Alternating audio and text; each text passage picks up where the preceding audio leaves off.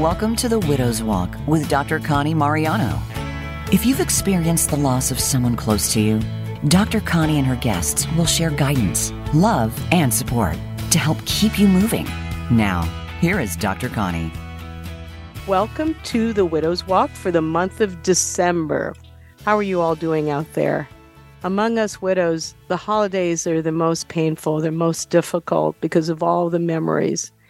And this was a tough show to prepare because originally I was going to invite a couple of mine. The man was a friend of my late husband, John's, and that gentleman, Peter Conkergood, died the day before I was supposed to do a broadcast with him to send that off. So he's off in heaven with my husband, John, and his girlfriend, Barb, is back in Canada, and she actually just received their highest honor, the Medal of the Honor of for Canadian citizens. So, but the theme for this end of the year is when your heart is big enough to love another, right? And we all deal with loss in our lives. Life is about gaining, but the most of the time you lose. You lose people you love. You lose people close to you.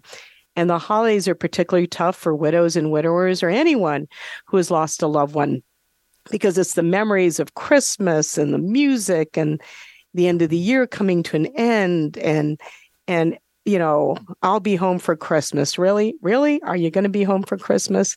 And just all those things that evoke memories of love and joy are so different when our loved one is physically not with us. So since our last show, we've had more widows join the ranks of the 700,000 new widows each year in our country. The closest one to me actually is my aunt, Carmen. She became a widow a few days ago. She is in a skilled nursing facility in San Diego. She's 87. I got her admitted there a month ago. And she's been married since 1979 to her husband, Bob, who's a retired Marine Corps E9. They had no children, happily married for 40 plus years. And Uncle Bob struggled through this time. We had to put my aunt away in a home. But he also struggled with the fact that he looked consistently ill every time I saw him. And I'd encourage him to go get some help. And I really sensed there was something medically wrong. He had a malignancy, but he did not. He refused to get care. And so a few days ago, my brother, who is close to my aunt and uncle, went over to find my uncle had already passed in his home. And so my brother and my sister and my cousins had the very painful duty to inform my aunt in person. And I always call that, you are the widowmaker. As a physician, anyone in healthcare, when you walk into a room and you tell somebody a loved one has passed, and I think of so many women, wives, who I've told them, you know, we have done everything we could for your husband. We couldn't help him. We couldn't save him. He passed peacefully. You know, you've become the widowmaker, as I call it. And every widower remembers the moment that happens, who said it to them, how it was said, the circumstance, and it's like a bad dream. So my brother did give her that information. Actually, my cousin Remy did. My brother was there to be supportive, and my aunt grieves, but it's mostly, right, she's now in the shock phase. The other close person I know who lost a spouse is my dear friend Barbara Idoni, who was my administrator for many years at the White House, and she's an incredible leader, a naval officer, retired from the Navy. She cared for her husband, John, who was a lot older, moved to Florida, and he passed away on Thanksgiving Day. And so I did call her afterwards. And people sometimes are afraid to reach out to someone who's lost someone because thinking, well, I don't want to make them cry. Well, listen, they cry all the time. They cry unprovoked, you know, and just if you have a friend who's lost a spouse, just call them, send them a note. Because I think the most painful thing is for somebody who's afraid to say something, and we sense that you sort of don't care or you don't remember, I lost my spouse, and just acknowledge, just say, I'm sorry for your loss. I think the most difficult thing for us to accept is when somebody says, well, he really is in a better place. And you're like, no, he's not. He'd be better if he were sitting here with me. But it's people are uncomfortable around death. They absolutely are uncomfortable. So I just, you know, it's especially sensitive time as people lose their loved ones. And my heart goes out to my Aunt Carmen out there, who I'm actually going to call later today.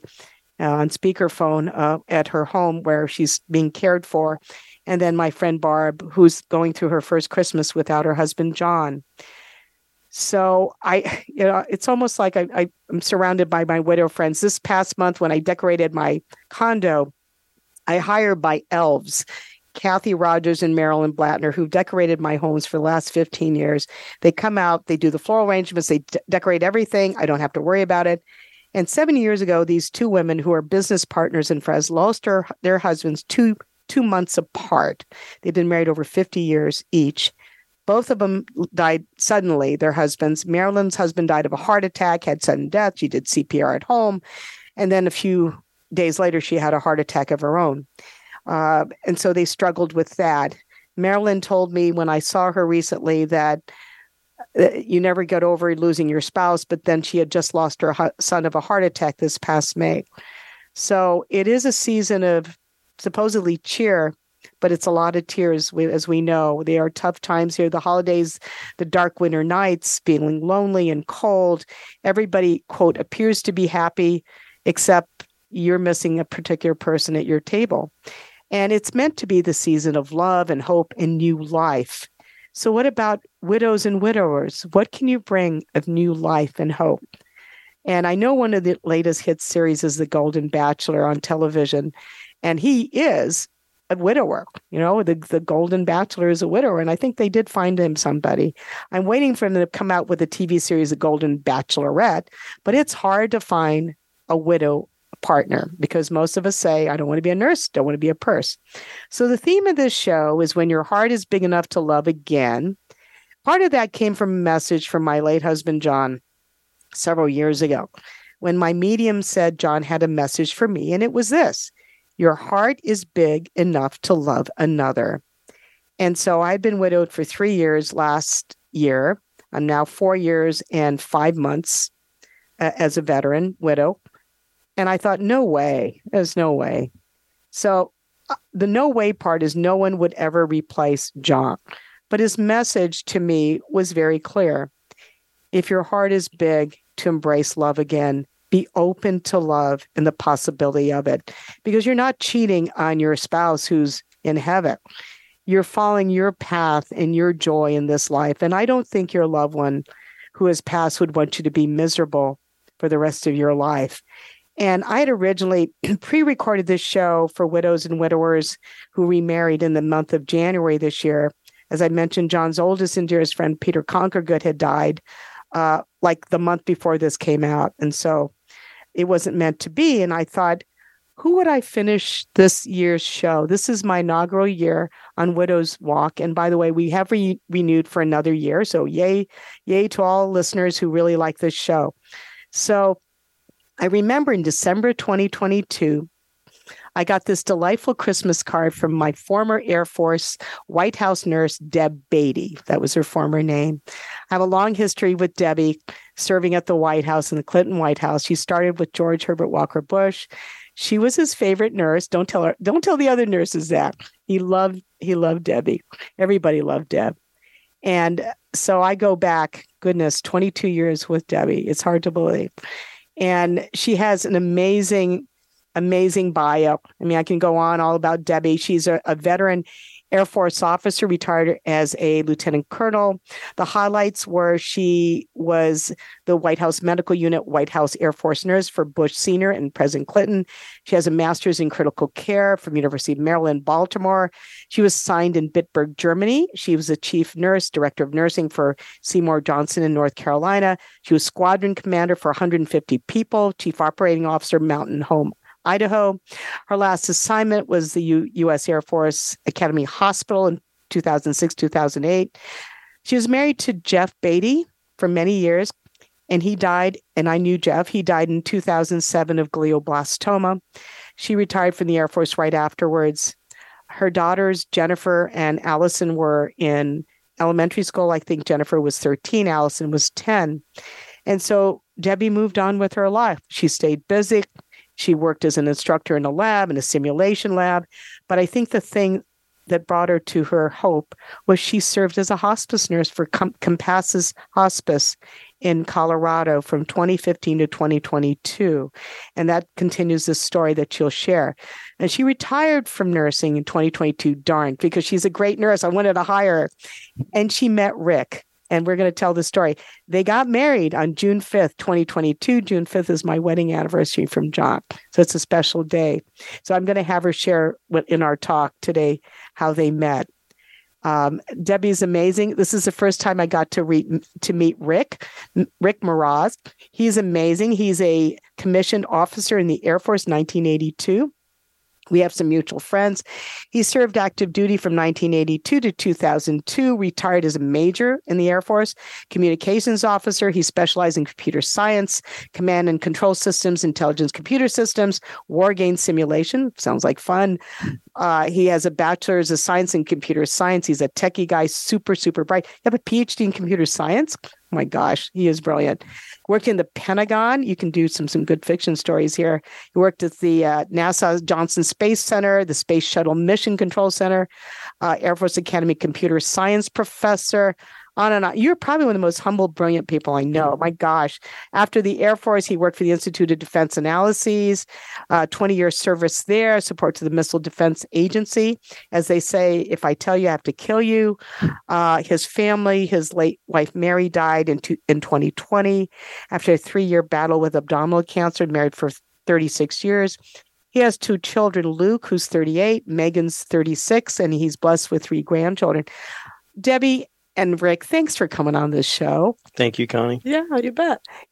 I just wanted to find a way to reach out to you. And your card made me happy, a time of year. And we're so blessed that you came out this year because you're coming to my party this year, Yay. Which I think is great. And I get to meet Rick. But I thought, what a better couple to share hope that when you lose your spouse, you don't have to die. You don't die at all. You move on.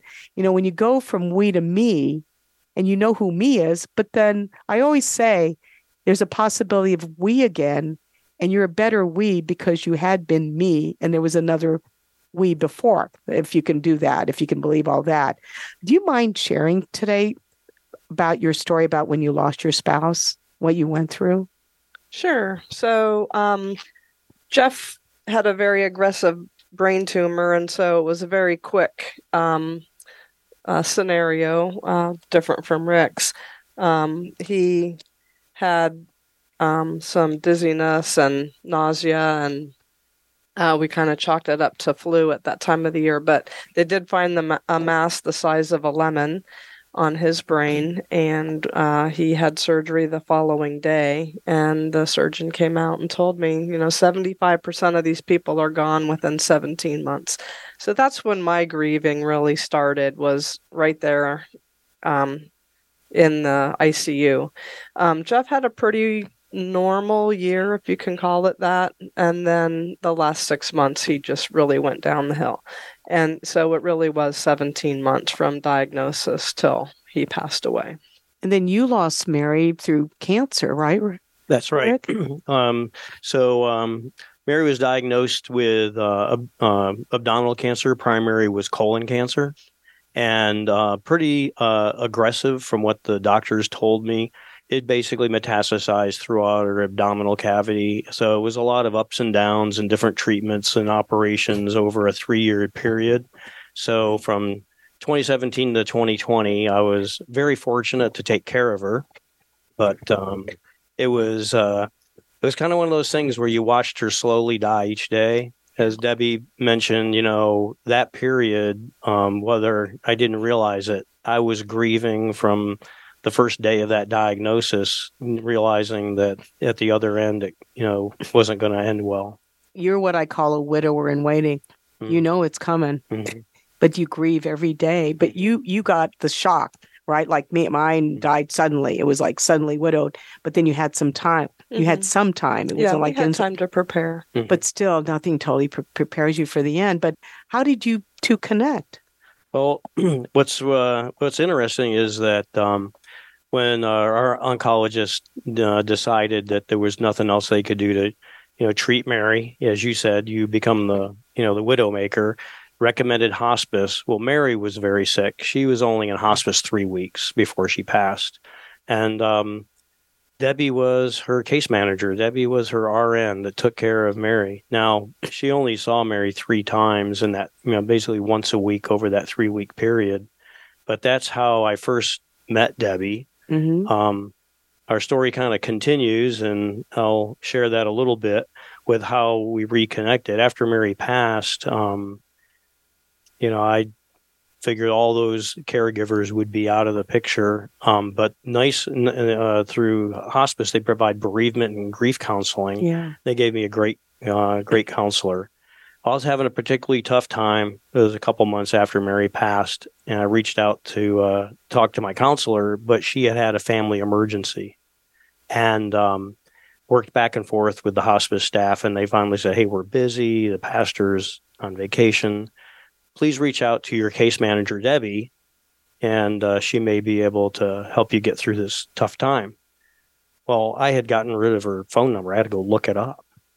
And I send her a very strange text message like, "Hey, I'm sure this is appropriate." Yeah, but I really need to talk to someone. I knew Debbie had lost her husband. I didn't realize she was retired Air Force at the time. But we went to breakfast and over coffee and like that. We kind of shared each of our stories.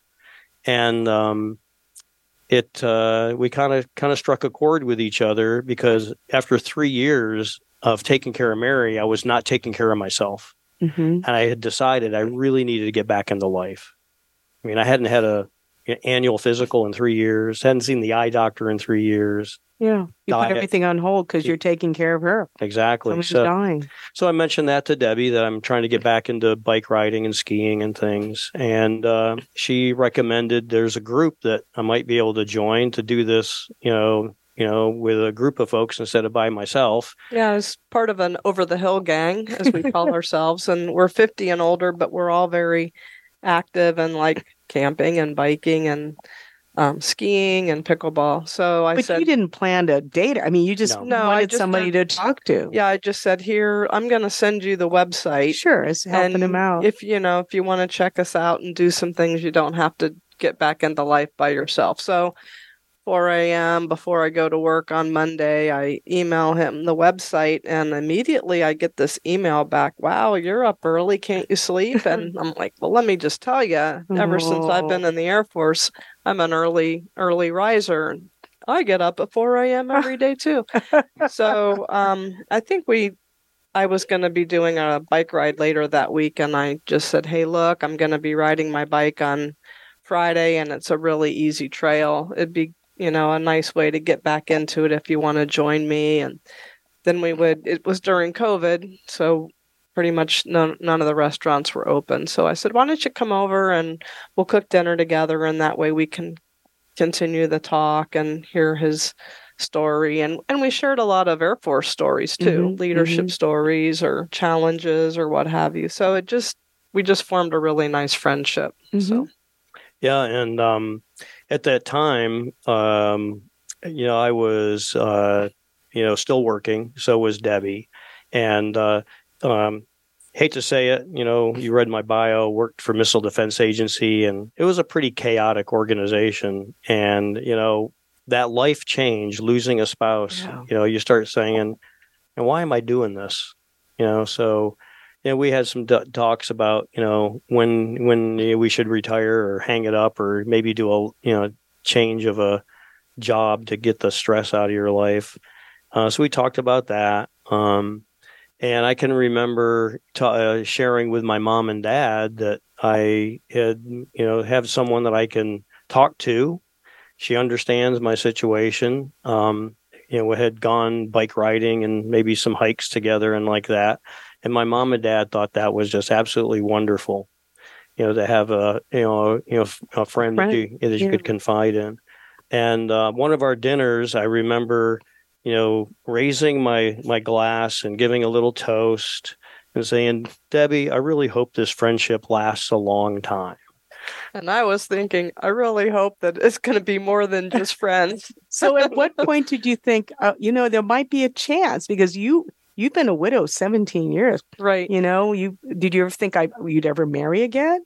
I was hoping I would marry again. I didn't know who it was going to be. I had I had done some online dating and whatnot. I started doing that 8 years after Jeff passed away, and I didn't start that until after my youngest was in college. I figured being a single mom and working was enough to handle. But once my youngest went off to college, I said, I don't really want to be by myself anymore. I enjoy traveling and I enjoy doing outdoor things, and it would be much more fun with a companion. Obviously, I had the club that I could do things with as friends, but just... Oh, you should tell how you got started with your online dating.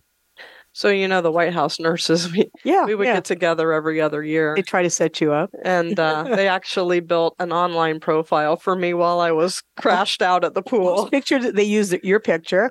Yeah, they knew me well enough, and they had a picture of me, so it was funny. I woke up and my phone was exploding. Oh my gosh. All these hits. But well, they love you. They want to take care of you. They want to find you somebody good. Right.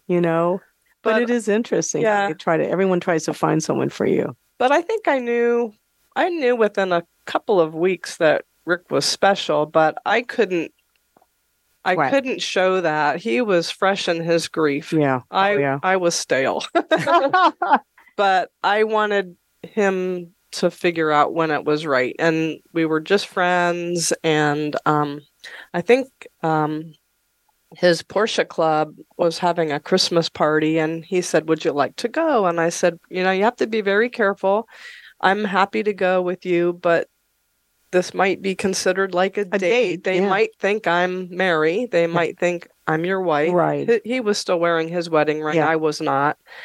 And, if you're at the bar and someone asks you questions, you got to be ready to get ambushed by grief. And maybe we could come up with a sign that it's time to go and we'll just leave. Or if things aren't going well that day, we don't even have to go. We can just call it off. So COVID canceled the Christmas party. But Rick said, we're going to go ahead and have our own fun, and we'll take the Porsche out and we'll drive around and see the Christmas lights. We'll bring some Italian food home, and we'll just have a nice evening. And I remember telling him that afternoon, it's been a long time since I've had somebody I've looked forward to getting dressed up for. Yeah. And that night we really opened up our hearts. And how long after losing Mary? So that was about 4 months after Mary passed. But you had been grieving. That's right. A long time. I had a patient of mine who'd been married 50 years, and he started dating about 4 months later, got remarried 8 months after his wife died. She was a patient. And they really didn't tell a lot of people because people will give you a hard time about it. But he says, I've been grieving for the past 5 years before she passed. We're going to take a quick break and then come back because I want to delve into life as a new me, as a new we, because I think your story is beautiful, that it's almost like you're just looking for a friend, somebody to talk to, and look who you find your soulmate, right? Absolutely. And it's so obvious. If I had a camera, you can tell how connected, how they look at each other. I mean, I'm so happy. You can tell people genuinely loved. And I think that's the best match. I think the best match is spirit-driven. So we're going to take a little break, and we'll be back after a break with Dr. Connie on The Widow's Walk with Rick and Deb Mraz, and who have found that their hearts are big enough to love another and move on with a new soulmate, because I think you can have multiple soulmates. So stay tuned for more on The Widow's Walk.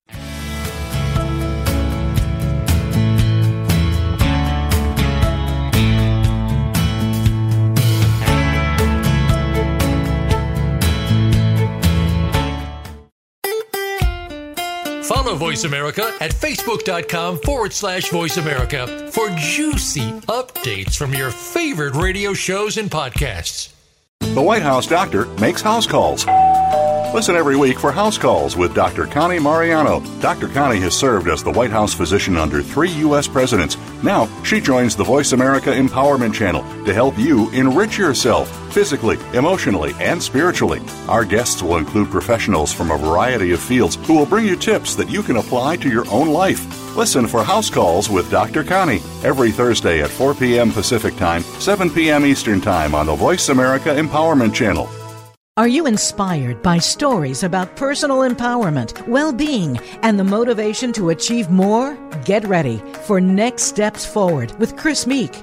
Each week, Chris will talk with experts and icons from different walks of life who personify energy, direction, excitement, and purpose as they take bold steps forward in pursuit of excellence and service to others. Tune in to Next Steps Forward, Tuesdays at 1 p.m. Eastern Time, 10 a.m. Pacific Time, on the Voice America Empowerment Channel.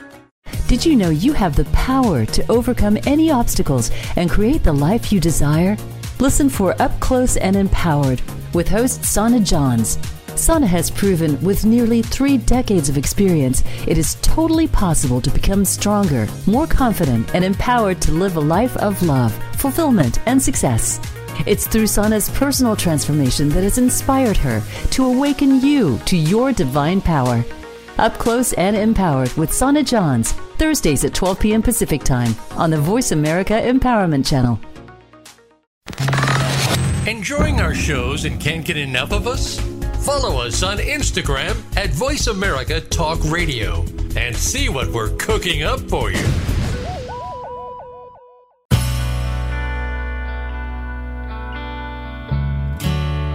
Welcome back to The Widow's Walk.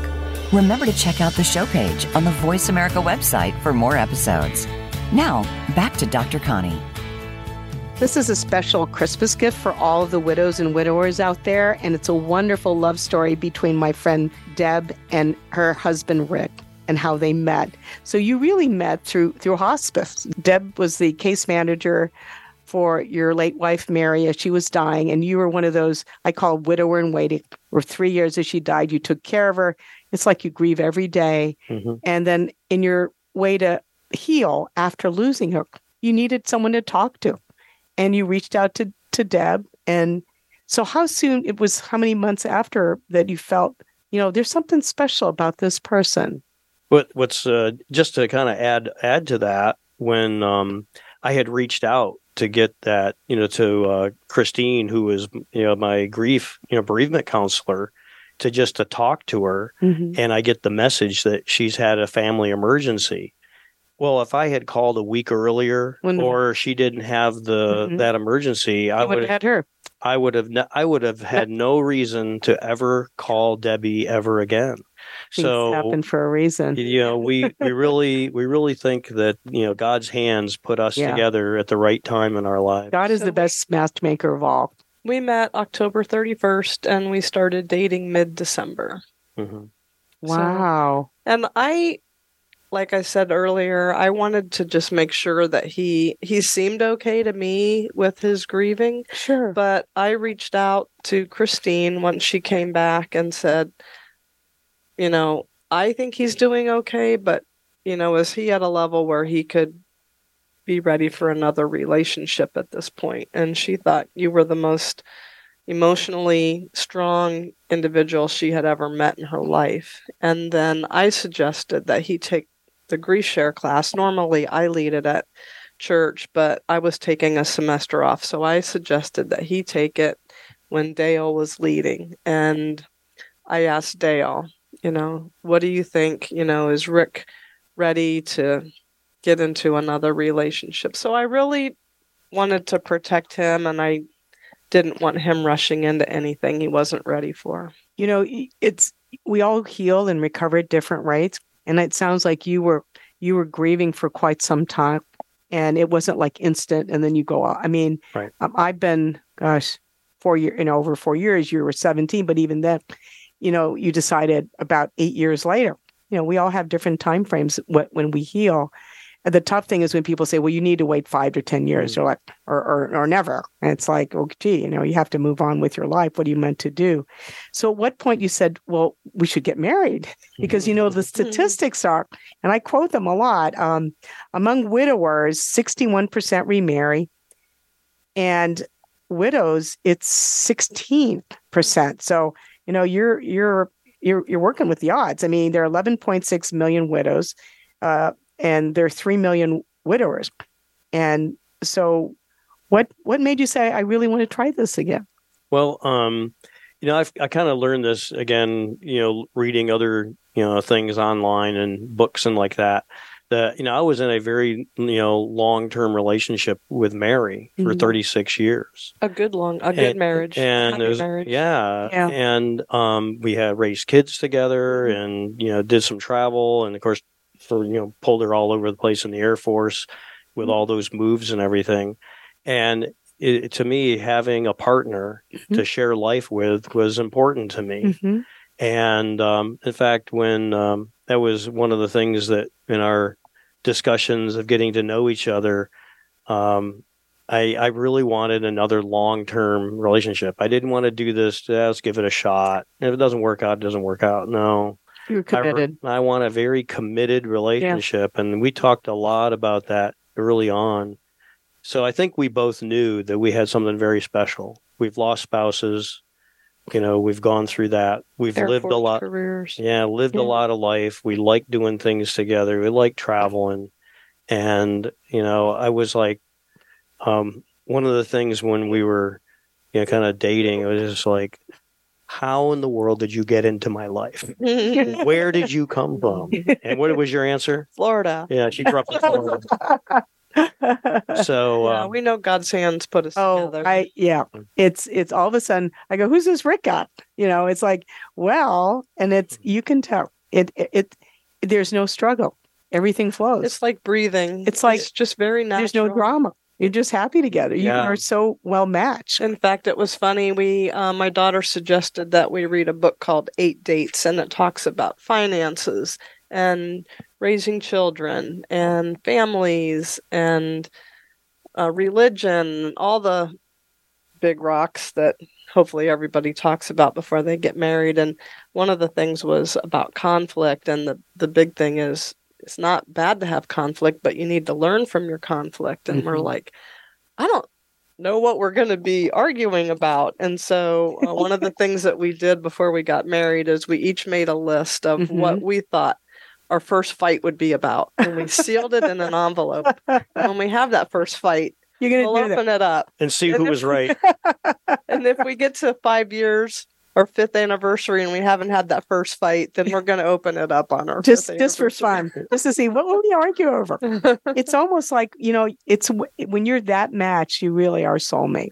You really know. I've never believed in soulmates before until I met Rick. You have one now. Yes. It took a while. It's just amazing. But you look at the timing. It had to be, the irony is you each had to lose somebody you loved to find the one you love. You each had to lose somebody. And I always think, because people say, well, don't you ever think of your late spouse? I mean, you knew. I mean, he never met Jeff, but still, you met Mary, and she's in heaven. She's in she's in a place of peace and beautiful and joy.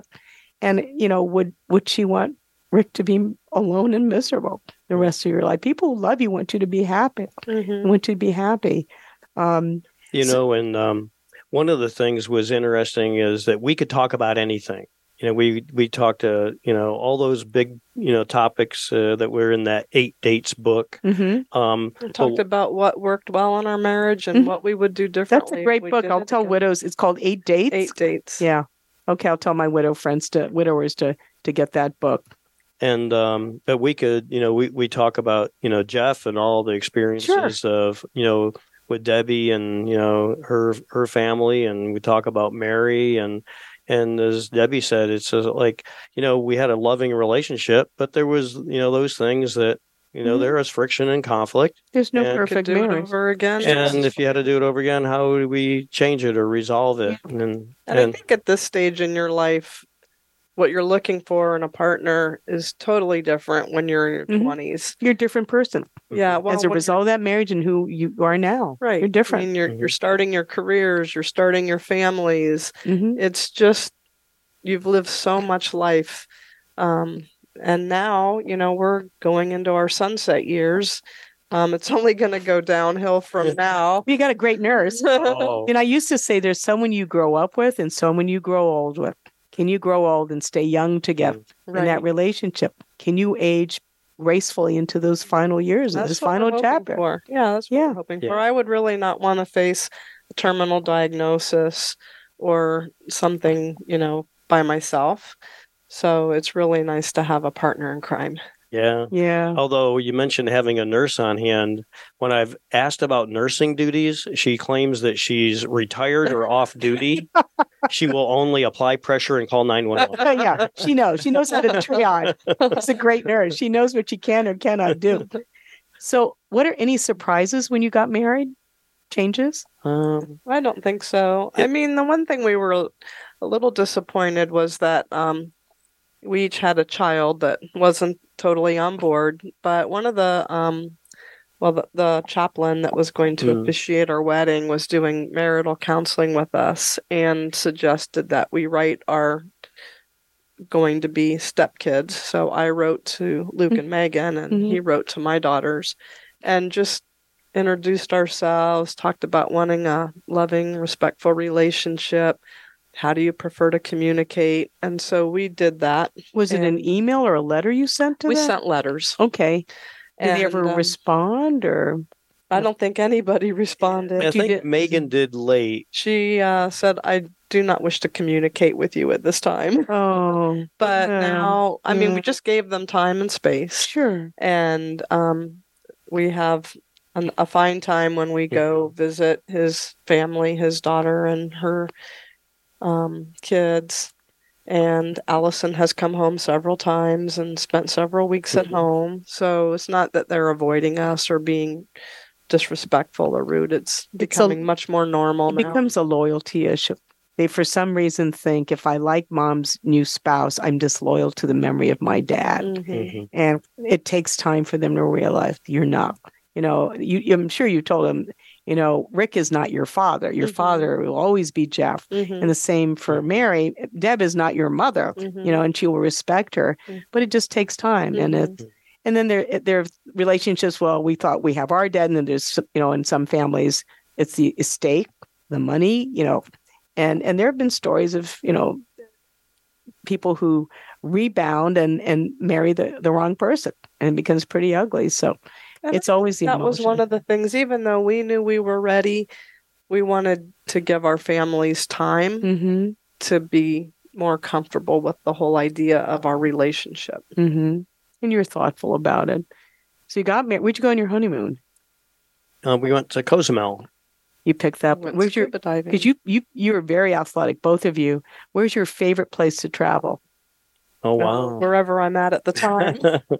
We've done a lot of traveling the last couple of years, haven't we? We usually do a scuba trip, and next year we're going to be biking through Croatia for a week with some friends. Good for you. It's beautiful. Went to Iceland this year.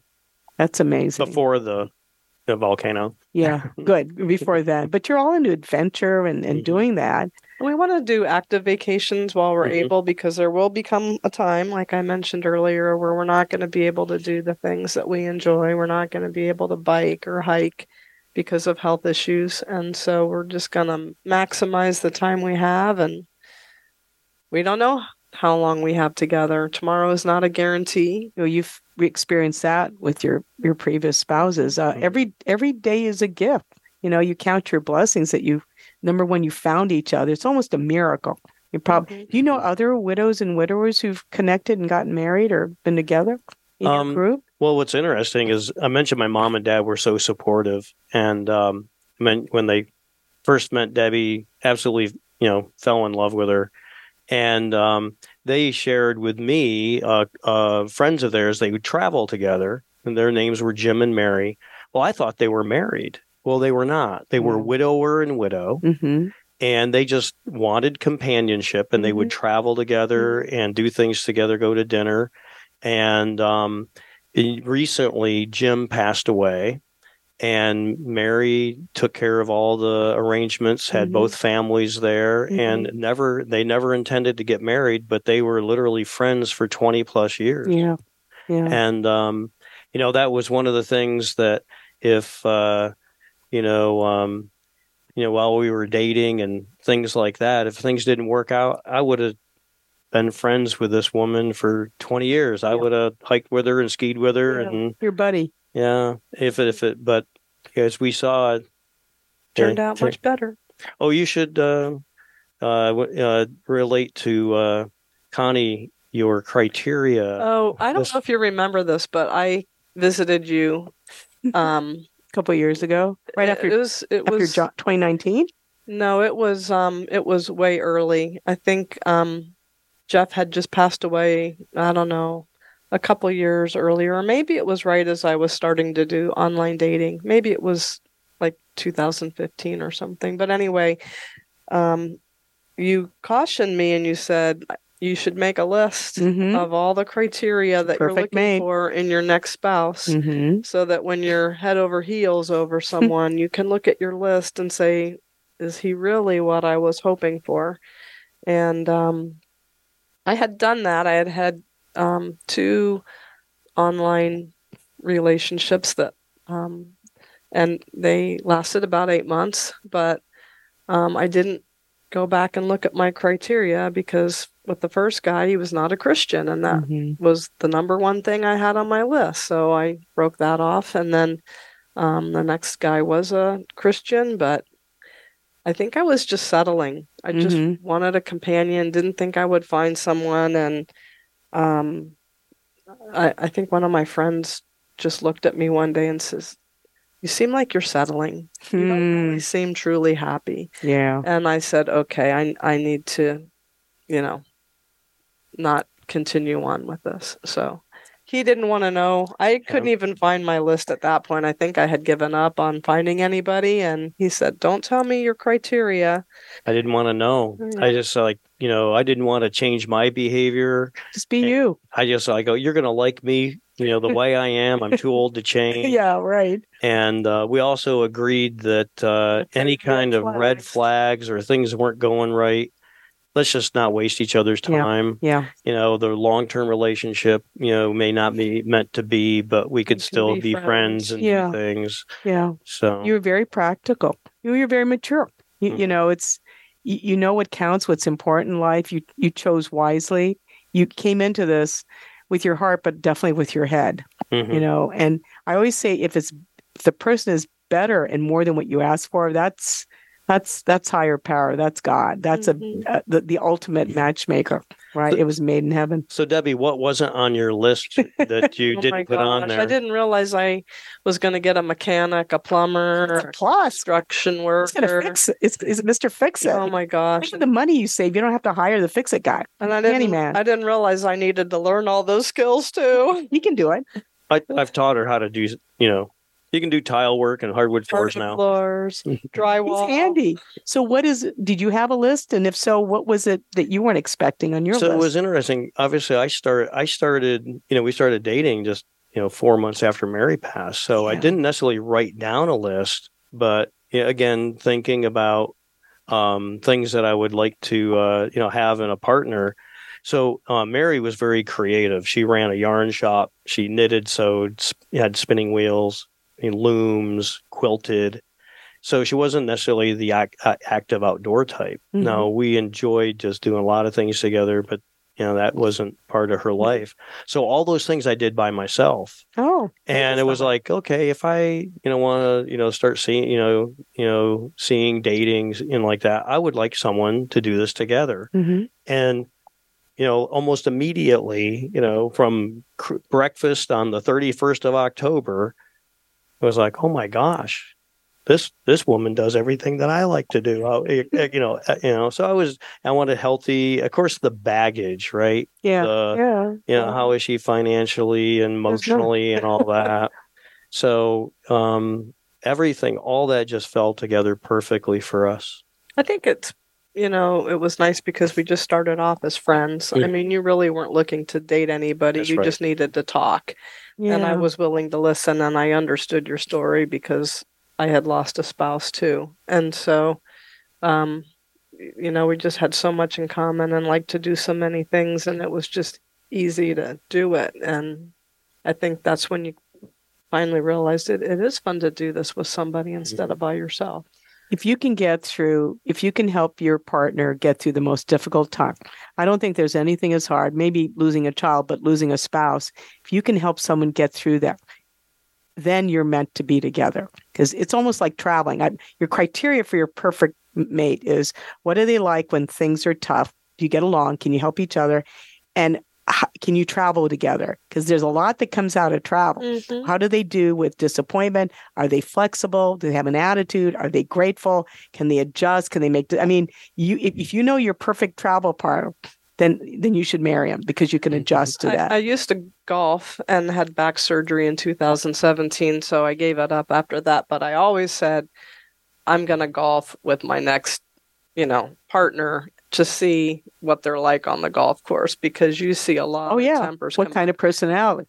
Well, since I wasn't golfing anymore, I couldn't use that one. But we did change my timing belt on my car together shortly. I had a month or two after we started dating. Performing surgery together. Yeah, except we scrub after this procedure. Yeah, you have to. Instead of before. But anyway, I figured if we can do something like that. Do you laugh together? Do you make each other laugh? Oh, all the time. Oh, so I just love to see her smile, and I'll do goofy things once in a while just to get a smile out of her, make her laugh. I have a small place in Colorado, come out a little getaway place in the woods, and it has a wood stove. Mm-hmm. So I can remember it was I think the first time we went down. Yeah, we were still friends at the time. And I said, hey, I'm going to go out and split some firewood. Oh, you always have to split firewood. Well, she just said, hey, can I try that? All right. I have good eye-hand coordination. Yeah. She's an athlete. She plays golf and tennis and everything. She has good hand-eye coordination. And go ahead, Debbie. The first time I tried to hit the wood, I totally missed, and I just cracked up laughing. I was laughing so hard, I thought that's a mulligan. I had tears coming out of my eyes. I couldn't even laugh out loud. I was laughing so hard. That was the first time I watched her just do like a belly laugh, and it made me feel made me feel good. She was laughing, Mm-hmm. but I was like, I've been splitting wood since I was like 12. So I go, this is not hard. I'm going to teach her how to do that. I'm going to teach. What has Rick taught you? Besides hardwood floor, clubbing, anything else in marriage? What have you learned from him? I think I just really appreciate how humble he is, and he's so willing to help other people. I think he's kind of pulled a little bit more of that out of me. Yeah, you mentioned, how friends change. So, one of the things, you get new friends. Mm-hmm. And so there was one woman that was in our hospice bereavement group, and widow. So I've helped her with some home, repairs and such. Another friend of Debbie's, it's all retired Air Force nurse, lost her husband to Parkinson's, I think, and I've helped her with home repairs and like that. And then there's another lady or two. So they're alone, right? Yeah. One lady was divorced, but since I help them, I just and it was like, buy me a pizza, cook me dinner, and I'll come and help you. I just think of how blessed you are, to have done your journey, to have been good spouses. And then again, it's not the end. Mm-hmm. And that the fact that you give so much hope to everybody out there. We could do another hour of this, but I can't believe our hour is almost over. I'm so happy. You give hope to everybody and just joyful. And she is amazing. Mm-hmm. You too together are just wonderful, because it's palpable. You can tell and see and feel it, just how much joy there is to that. So I wish you many, many years in your 90s and your 100s together and just hiking and enjoying life. And then in the end, you are the best of friends. You become the best of friends and soulmates. It's actually greater than that when you find your soulmate again. So thanks for being on our show on Widows Walk, Deb and Rick. And to all of you listening in, don't lose hope. We all grieve in our own way. And you never know that you're meant to have somebody out there, and maybe another person in your life, to brighten it, to be your partner, to talk to. And you don't always have to be me alone. Sometimes there's a possibility. There's always a chance there can be a new we out there. So have a wonderful end of the year. And we are entering our second season of Widow's Walk next time you hear from us. So Merry Christmas, Happy Hanukkah. Have a wonderful New Year. May it be blessed. We'll talk to you in January.